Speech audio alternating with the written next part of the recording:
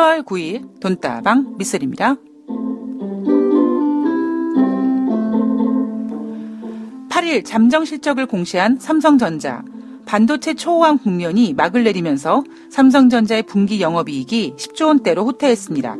구체적으로 삼성전자 실적은 4분기 영업이익이 10조 8천억 원, 매출은 59조 원, 영업이익은 사상 최대 실적을 기록한 직전 분기인 지난해 3분기 대비 38.5% 감소했습니다. 금융정보기관 YGFN이 집계한 시장의 컨센서스인 13조 4,393억 원을 한참 밉도는 어닝쇼크 수준인데요. 고점 논란이 끊이지 않았던 디램과 랜드플래시 등에서 메모리 반도체 값이 하락해 가격이 더 떨어지기를 기다리는 고객사들의 재고 감축을 촉발했기 때문이라고 합니다. 이 삼성전자는 반도체 공장 증설 속도 조절 등 비상경영 모드로 돌입했다고 하는데요. 미중 무역협상이 진행되는 가운데 증시의 기본이라 불리는 4분기 실적에 빨간색이 들어오고 있습니다. 전문가들은 4분기 실적 쇼크가 이미 시장에 선반영됐다라고 할까요? 돈다방 미쓰리 시작하겠습니다.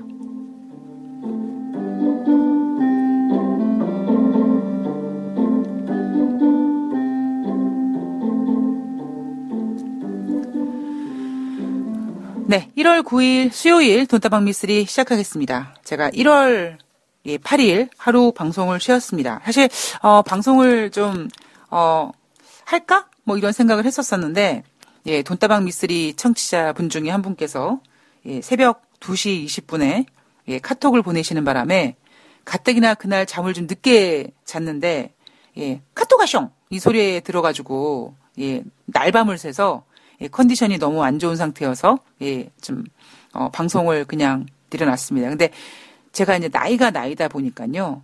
이렇게 한번 이렇게 컨디션이 무너지면 이렇게 회복이 안 되더라고요. 그래서 분명히 월요일 날 저녁에 좀 충분히 잠을 자고 그리고 지금 제가 이 수요일 방송을 녹음하는 시간이 지금 1월 8일인데 아직까지 컨디션이 돌아오지 못하고 있습니다. 지금 제가 목소리가 굉장히 잠겼죠. 네, 자, 삼성전자 실적 발표를 했는데요. 잠정 실적 발표를 했는데, 어닝 쇼크라는 호칭이 나왔네요. 작년 9월 달로 생각되는데요. 2018년도 이제 마지막 분기를, 4분기를 남겨둔 그 9월 하순 시점에서 과연 2018년도 마지막 연말까지 투자자들은 무엇을 기대하며 시장을 버텨야 되는가. 그 부분에 있어서 국내 증권사들이 제시했던 부분이 뭐였냐면 미국 시장은 소비였습니다. 그래서 우리나라 같은 경우는요. 사실 몇 년 전부터 이 대형마트에서 10월 정도 되면 할로윈 특집이라고 해가지고 막 호박 같은 인형도 팔고 막 아이들 복장도 팔고 그랬는데 그리고 뭐 강남에 무슨 영어학원 이런 데서는 할로윈 또 파티도 한다고 하죠. 그런데 사실 증시에서는요. 연말 소비 시즌이에요라고 불리우는 실질적인 시즌은 사실 11월 블랙 프라이데이부터였거든요. 근데 올해부터 갑자기 뜬금없이 2018년도 4분기에는 미국의 소비 시즌이에요. 그러면서 등장한 게 뭐냐면 바로 10월 달 할로윈이었습니다. 10월 말 할로윈, 11월 블랙 프라이데이, 그다음에 12월 달 크리스마스. 뭐 이렇게 끼워 붙이든 저렇게 갖다 붙이든 뭐 여하튼 2018년도 4분기는 미국은 소비에 대한 기대감이 있습니다. 라는 이야기를 제시했고요. 그리고 국내 같은 경우에는 4분기에 믿을 구석이 삼성전자 실적이었습니다. 근데 둘 다 어긋났죠. 심하게 어긋났죠.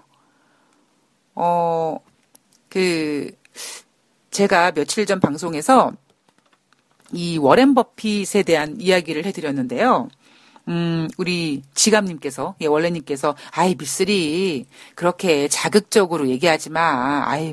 원숭이도 나무에서 떨어질 수 있지. 뭐, 이렇게 말씀을 해주셨는데, 사실 제가 워렌 버핏의 이야기를 해드렸던 이유는, 보세요. 워렌 버핏도 뭐 애플을 고점에서 샀잖아요. 그 사람들 주식을 뭐 잘 못하잖아. 이런 의미가 아니라, 제가 여러분들께 전해드리고 싶었던 메시지는, 주식에 어떤 트렌드가 있다.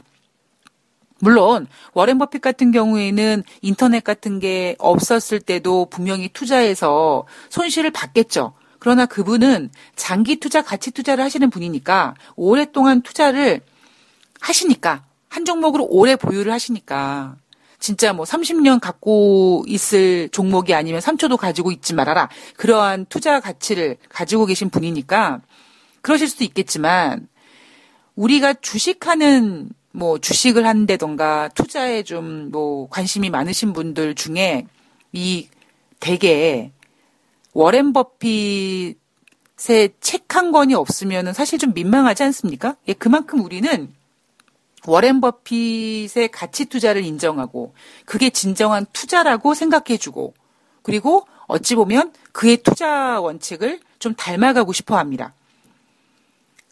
그런데 저는 개인적으로 사실 물론 우리나라에서 개인 투자를 하시는 분 중에 그런 분들이 계세요. 제가 예전에 증권사 다닐 때 어떤 고객이 왔는데 주식을 꽤 오래 하신 분이에요. 거의 뭐 진짜 우리나라 주식시장과 역사를 같이 하신 분인데 삼성전자를 잔고에 보유하고 계신데요. 그때 삼성전자 매입 가격이 얼마였었냐면 3만 얼마였었어요. 제가 그때 증권사 다닐 때는 삼성전자가 막 70만 원 했을 때였었거든요. 그래서 되게 신기했어요. 그래서 우와 삼성전자 3만 원에 사셨어요? 그랬더니 그때 사셨다고 하더라고요. 그러니까 그런 분들도 물론 계시죠. 그런데 문제는 뭐냐면 그런 분들이 정말 많지 않다라는 게 문제고 그 외에 개인 투자자분들은 조금 더 좀 좋은 자료, 그죠? 조금이라도 좀 이렇게 투자에 좀 이렇게 도움이 될 수 있을 만한 그 어떤 정보나 자료에 이렇게 허덕이시는 분들이 우리나라 개인 투자자분들 아닙니까? 근데 사실 그래서 우리나라 개인 투자자분들이요. 워렌 버핏의 투자 원칙을 로망으로 생각하고 있으면서도 쉽게 그렇게 되기 어려운 게 현실이죠. 뭐 좀 왜 그래요? 라고 물어보신다면 그냥 제 생각하건대 워렌 버핏이 유태인의 민족이잖아요. 머니 DNA가 엄청난 사람들인데 그죠? 예. 그 DNA를 어떻게 따라가겠습니까? 뭐 그렇게 말씀드릴 수도 있습니다. 그런데 또 하나 그때는요. 워렌 버핏이 처음에 막 투자했을 때는 그때 뭐 진짜 인터넷이 퍼지지 않았잖아요. 이렇게 얘기할 수 있어요. 그런데 사실 제가 우리나라 주식 투자에서 워렌 버핏의 투자 기법, 미발하기보다 뭐 어떤 그런 투자의 어떤 그 스타일이 좀 맞지 않는다라고 보는 이유가 우리나라 주식 시장이 못 맞춰주는 거죠. 그래서 우리나라도 한때 뭐 워렌 버핏이 뭐 우리나라 주식 시장에 어떤 종목을 샀다 막 이렇게 했을 때 막 관심을 갖기도 했었죠. 그런데 워렌 버핏이 소리 소문 없이 정리한 우리나라 주식들이 좀 있습니다. 그것 떠나서 이거는 진짜 사적인 얘기지만 제가 알고 있는 그 뉴욕 월가에 있는 그 투자 전략가 그 분께서 그냥 술 한잔 마시면서 저랑 주고받는 얘기를 들어보면 기본적으로 그냥 우리나라 주식시장은 외국인들 월가에서 봤을 때는 좀 그냥 이게 같이 투자하기가 좀 어려운 그런 시장이라는 거죠.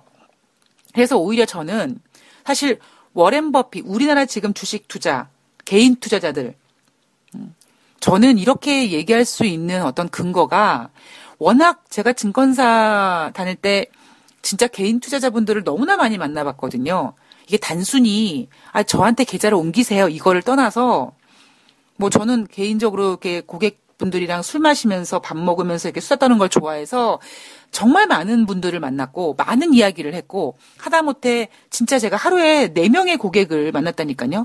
동해 번쩍 서해 번쩍 하면서 그러다 보니까 우리나라 개인 투자자분들의 어떤 성향을 저는 좀 다른 전문가들보다 못지않게 알고 있다고 생각하거든요. 그래서 오히려 제가 생각하는 바로는 우리나라의 어떤 개인 투자자들이 개인 투자자들한테 진짜 실질적으로 도움이 되어주는 유명한 투자자가 사실 워렌 버핏보다는 제시 리버모라고 보는 거가 바로 그런 이유입니다.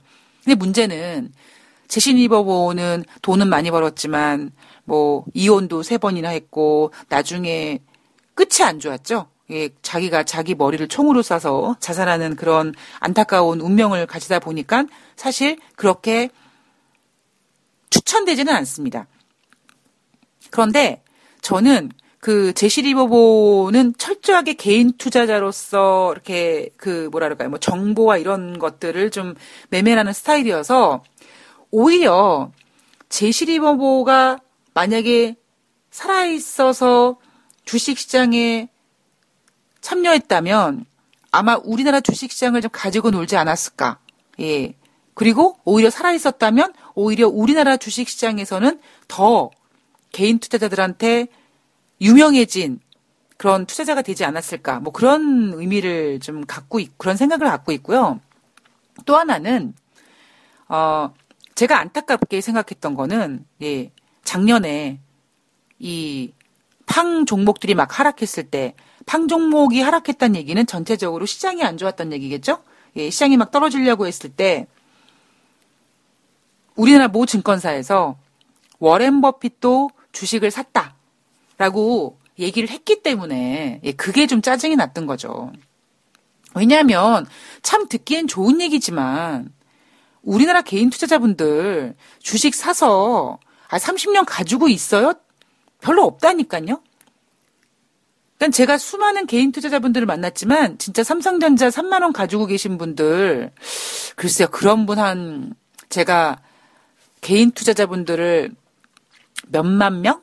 예, 거짓말 살짝 보태서 한 10만 명 정도 만났다고 치면 그런 분들은요, 확률적으로 한 분이랑 2분밖에 안 계시더라고요. 많이 가지고 계신 게, 오래 가지고 계신 게 뭐, 한 5년 정도, 5년 이상 가지고 계신 분들은 진짜 와, 대단하시다라고 얘기 나오죠. 그만큼 우리는요, 지금 이 돈다방 미쓰리를 청취하고 계시는 이 투자자분들 자체도요, 생각해 보세요. 주식 사서 바로 못 올라가면, 바로 못 올라간다는 얘기는 뭡니까? 주식을 사서 내가 오래 보유한다는 이야기는 팔 기회를 안 주고 빠진다는 얘기예요. 그래서 물론 인간의 심리는 다 공통적이지만 특히 우리나라 주식시장에서 참여한 개인 투자자분들의 이 공통적인 성향이 뭐냐면 제가 겪은 바로는요. 내가 가지고 있는 종목이 올라가면 가만히 있어요. 그 종목을 추천한 사람한테 뭐라고 얘기 안 해요. 그런데 빠지면 이거 왜 빠져요? 이거 부도나는 거 아니에요? 이거 상장 폐지되는 거 아니에요? 이거 얼만큼 빠져요? 이거 어떻게 해야 돼요? 라고 하는 게 제가 만나본 우리 개인 투자자분들의 공통적인 특성입니다. 그럼 여러분들은 이러시겠죠. 야, 당연한 거 아니야? 그렇게 해야 되는 거 당연한 거 아니야? 라고 하시겠죠. 근데 그게 왜 당연해요? 오히려 이렇게 물어보셔야 되죠. 야, 네가 지난번에 추천한 그 종목 빠졌는데 이거 내가 지금 좀 뭐 조금씩 사도 괜찮냐? 라든가 아니면 야, 이거 얼마에 팔아야 될 것 같냐? 지금 마이너스 났는데 마이너스 난 상태인데 뭐 네가 지난번에 제시했던 수익률까지는 못 갈 것 같은데 이거 어느 정도에서 어느 정도 먹고 팔아야 되겠냐? 뭐 이런 어떤 이성적인 질문이 아니라 일단 추천한 종목이 빠지면 이거 부도나는 거 아니에요? 이거 상장 폐지되는 거 아니에요? 그게 우리나라 개인 투자자분들의 성향이라고요. 저는 그걸 안다고요. 저는 개인 투자자분들이 뭐에 힘들어하고 어떤 부분에 어려워하는지를 알거든요. 근데 그런 분들이 물론 이성적으로는 완전 그러니까 로망은 워렌 버핏이지만 실질적으로는 워렌 버핏이 될 수 없는 현실적인 구조거든요, 지금. 그러니까 그런 상태에서 증권사에서 주식시장 하락하니까 워렌 버핏도 샀다라는 보고서를 대놓고 내놓은 부분에 대해서 참 되게 잔인한 희망 고문처럼 보였다라는 거죠. 제 개인적인 생각으로는. 그래서 제가 워렌 버핏에 대한 좀 그 이야기를 앞서 전해드린 거고, 오히려 저는 개인 투자자분들한테는 워렌 버핏보다는 제시 리버모어의 어떤 매매 스타일이 훨씬 더 우리나라 주식시장에 잘 맞습니다. 특히 심리적으로. 예. 물론 워렌 버핏도 분명히 투자 철학에는 엄청난 심리 강약, 그 멘탈 갑인 심리가 있지만 오히려 그 제시 리버모어 쪽에서 그 제시 리버모어에 관련된 책들을 보시면은요, 굉장히 공감 가는 부분이 많으실 거예요. 개인 투자자분들은. 예, 저는 뭐 관련된 책들도 있었고, 뭐 책을 갖고 있다가 제가 그 후배 읽으라고 줬는데, 방송에도 한번 여러 번 추천해 드렸죠. 그래서, 스타일이 다른 거니까, 저는 워렌 버핏처럼, 그래, 투자 못 합니다. 그렇게 못 갖고 있어요, 성격상. 그리고 제가 주식을 배운 게 그렇게 배우지 않았기 때문에, 저는 무조건 수익이 나면 일단 팔고 보자. 기 때문에 워렌 버핏이랑은 좀 안 맞는 스타일을 가지고 있어요. 그러니까 그런 부분에 있어서 틀림이 아니라 다름으로써 어떤 다양성을 인정하기 위해서, 다양성을 좀 말씀드리기 위해서 워렌 버핏에 대한 이야기를 해드렸습니다. 자, 오늘 1월 9일 수요일 돈다방 미쓰리는요. 1월 7일 월요일 뉴욕 주식시장 마감 현황에 대해서 살펴볼 거고, 뭐 셧다운, 그리고 미국, 중국 무역 분쟁, 뭐 이런 이야기들 좀 하나씩 챙겨보도록 하겠습니다. 자, 다우지수가 0.42% 상승해서 23,531포인트, 나스닥이 1.26% 상승해서 6,823포인트, S&P 500이 0.70% 상승해서 2,549포인트로 마감했습니다. 자, 이날 1월 7일 뉴욕 주식시장, 그리고 1월 7일 우리나라 주식시장도 상승했습니다. 자, 왜 했을까요? 우리나라가 1월 7일 주식시장이 상승했던 이유는 지난주 1월 4일 날 미국 주식시장이 3대 지수가 3에서 4% 급등했죠. 이유는 제롬 파월 연준 의장이 나 비둘기예요 했기 때문에 어떤 그런 후둔한 분위기를 우리가 월요일 날 좀 영향을 받고 싶어 하는 건 당연한 거고, 따라서 지난주 금요일 뉴욕 주식시장에서 제롬 파월 연준 의장의 비둘기적 발언으로 인해서 미국 시장 급등했고, 그로 인해서 우리나라 1월 7일 월요일 날 주식시장은 상승했습니다.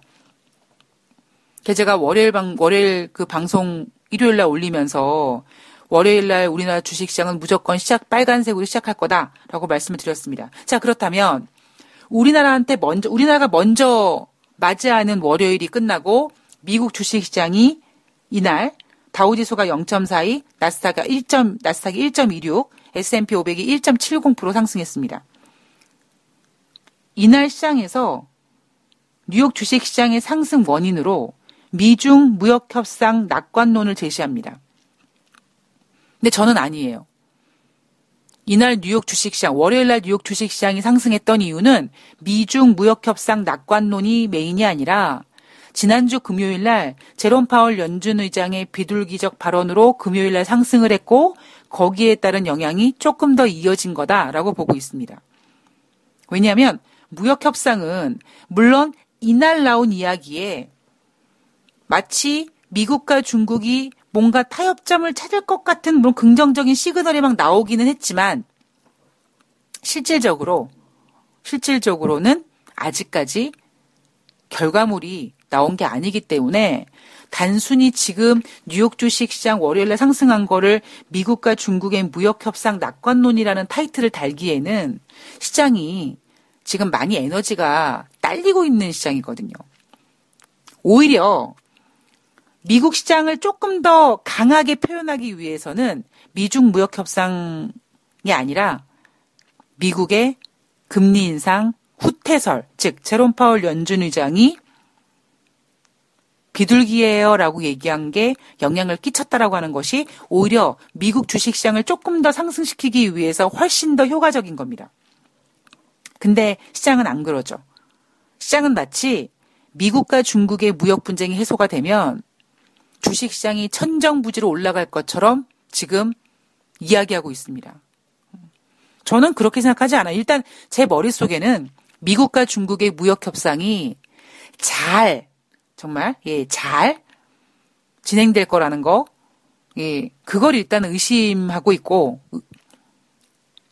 그리고 두 번째는 만약에 미국과 중국의 무역협상이 진짜 완전 해피엔딩으로 끝나도 시장에서 이미 어느 정도 유동성이 회수가 된 상태이기 때문에, 그리고 이미 주식시장에서 낙폭이 진행이 돼 있기 때문에 돈으로 결국 증시를 끌어올려야 되는데, 과연 그 돈이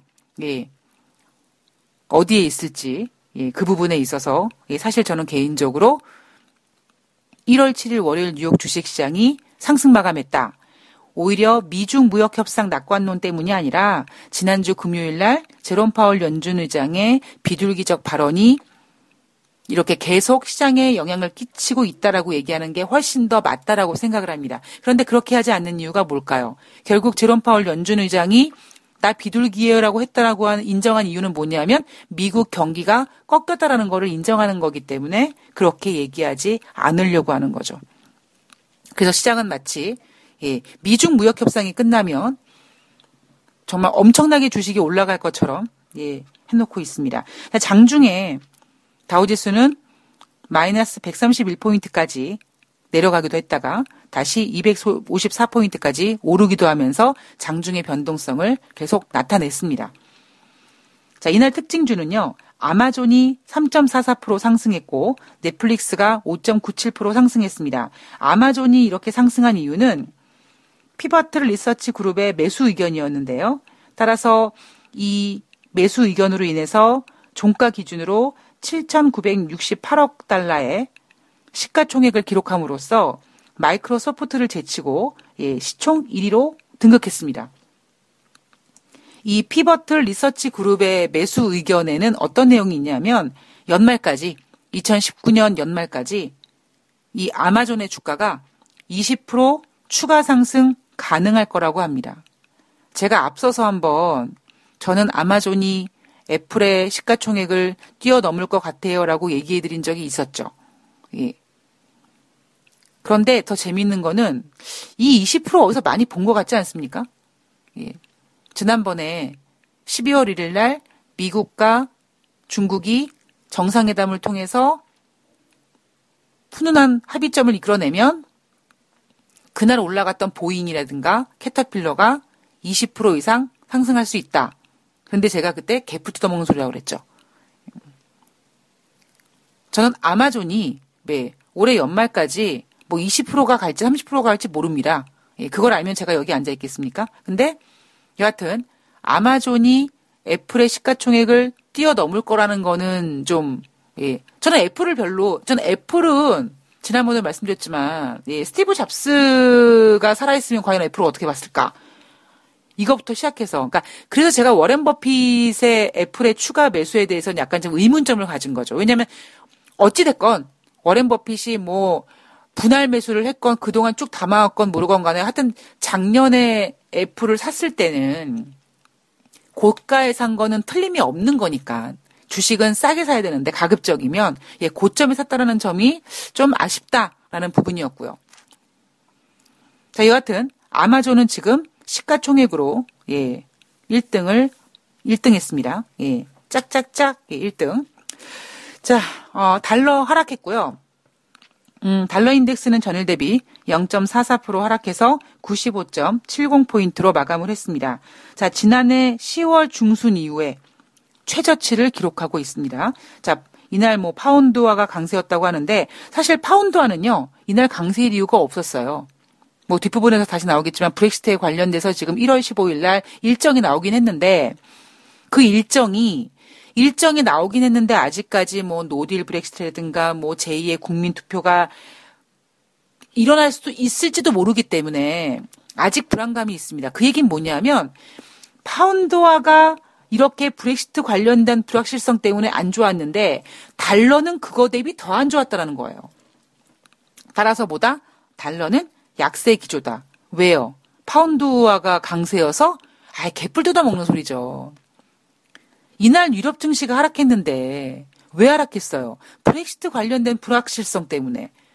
그러면 브렉시트에 관련된 불확실성 때문에 파운드화가 약세여야 되는데 달러는 그거보다 더 약세 기조를 보이다 보니까 파운드화가 강세여가 됐다는 거죠.